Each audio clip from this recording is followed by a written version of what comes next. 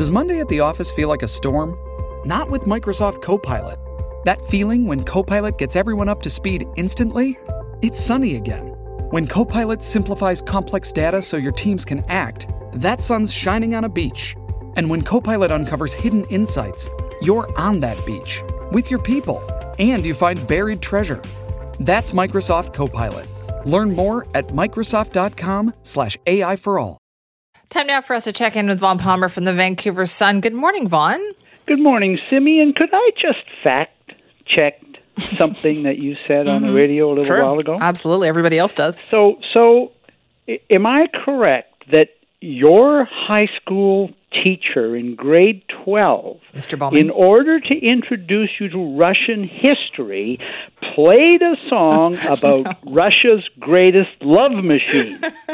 No, he didn't introduce us. We were doing a section on the Russian Revolution and all of that, and then somebody brought up the song, and so then we went through the song, and he said, you know what? It's fairly accurate. So the love machine part got left out. However, the rest of it, as he pointed out to us, he said this is actually not a bad representation of what happened and a pretty good summary. It is, actually. And thank you for that video. It's a wonderful song, and I had to check this because I thought I remembered that Boney M had played Vancouver just before Christmas a couple of years ago at the Vogue Theatre. And sure enough, they did.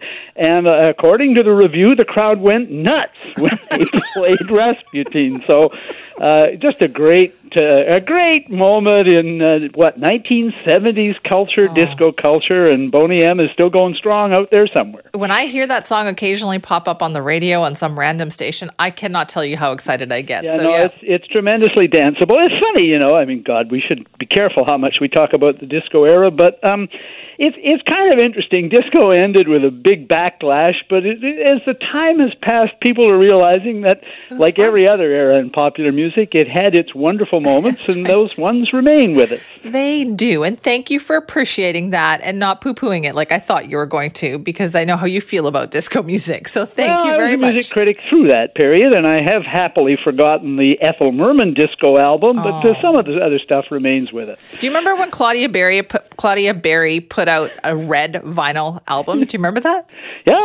No, I remember the disco version of Layla. Believe me, you don't want to have heard that. Okay.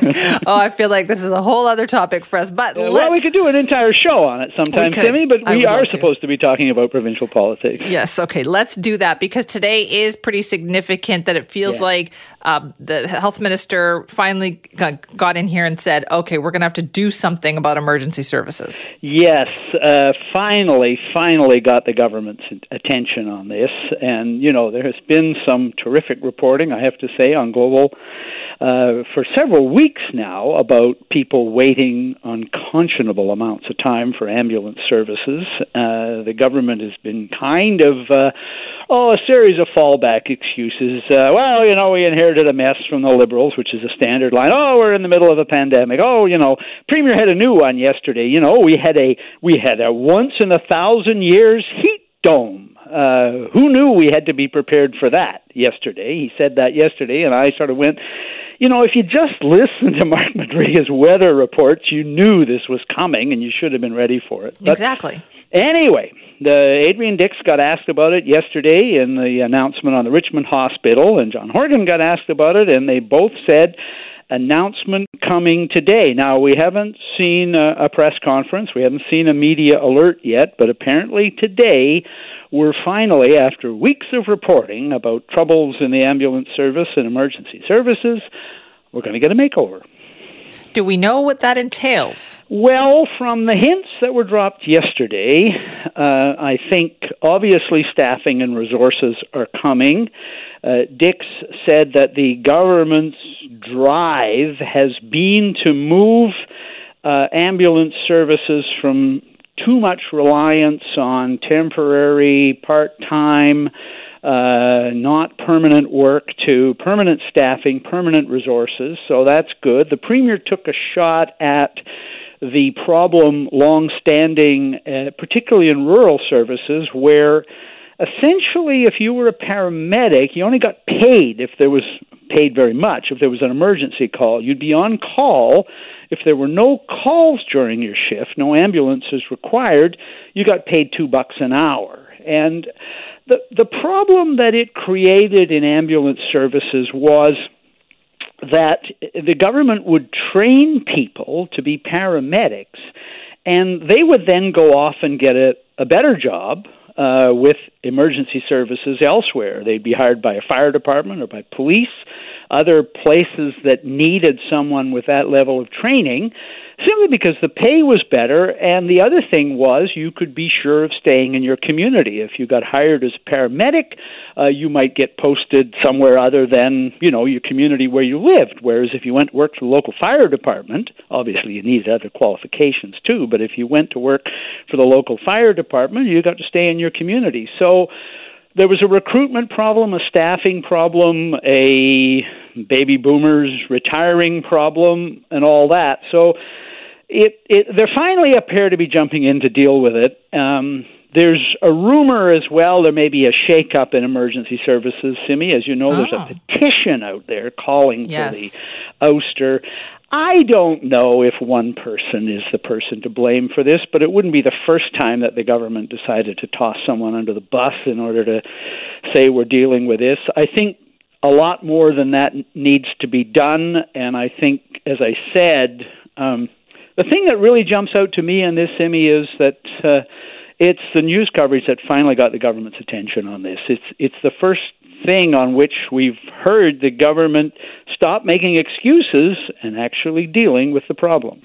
It just seemed that there was no excuse. I think a lot of people had that feeling for not, as you pointed out, knowing this was coming and then the response to it afterwards. It just seems like one mess after another. Yeah, and it's all mixed up together because the problem with the ambulance service and the reporting on that bears this out predates both the heat wave and the wildfire crisis. It's been there for some time. The other thing that we've seen is, some really serious horror stories.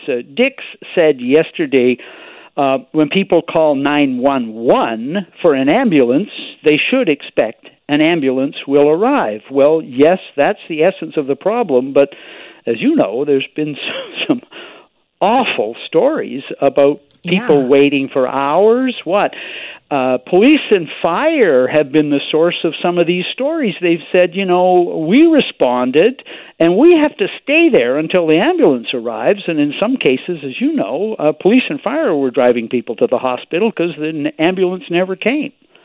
And you had ambulances parked because of lack of staffing. Right. So it's a real mess, and I don't think you minimize that. The previous government lost its legislative majority because of all the things, and they lost the last election because of all the things they didn't deal with. So there's plenty of blame to go around. But I think also July 18th, circle that day. That's the 4th anniversary of John Horgan becoming Premier of British Columbia. The we inherited a mess excuse is wearing thin. It really is. Also interesting to note how the door is now open on this whole FIFA World Cup thing for 2026, whereas 3 years ago they shut it pretty firmly. Yeah, they did, and the Premier addressed that yesterday. He said, well, we were in a minority situation and we'd just taken over and we didn't have a lot of resources and blah, blah, blah. We're now, Simi, in a realm where the resource pit, the dollar pit, seems to be bottomless. The government, the problem with the way the government has handled the pandemic with unlimited funding for unlimited everything is it's pretty hard to say, well, we can't afford that because they're affording everything. I was working it out this morning. We had the Richmond Hospital announcement yesterday. So it's almost $1 billion.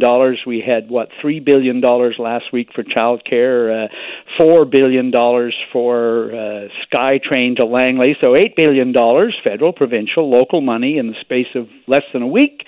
So, you can't really say, well, we can't afford to host a bunch of FIFA soccer games when apparently there is unlimited funding for everything.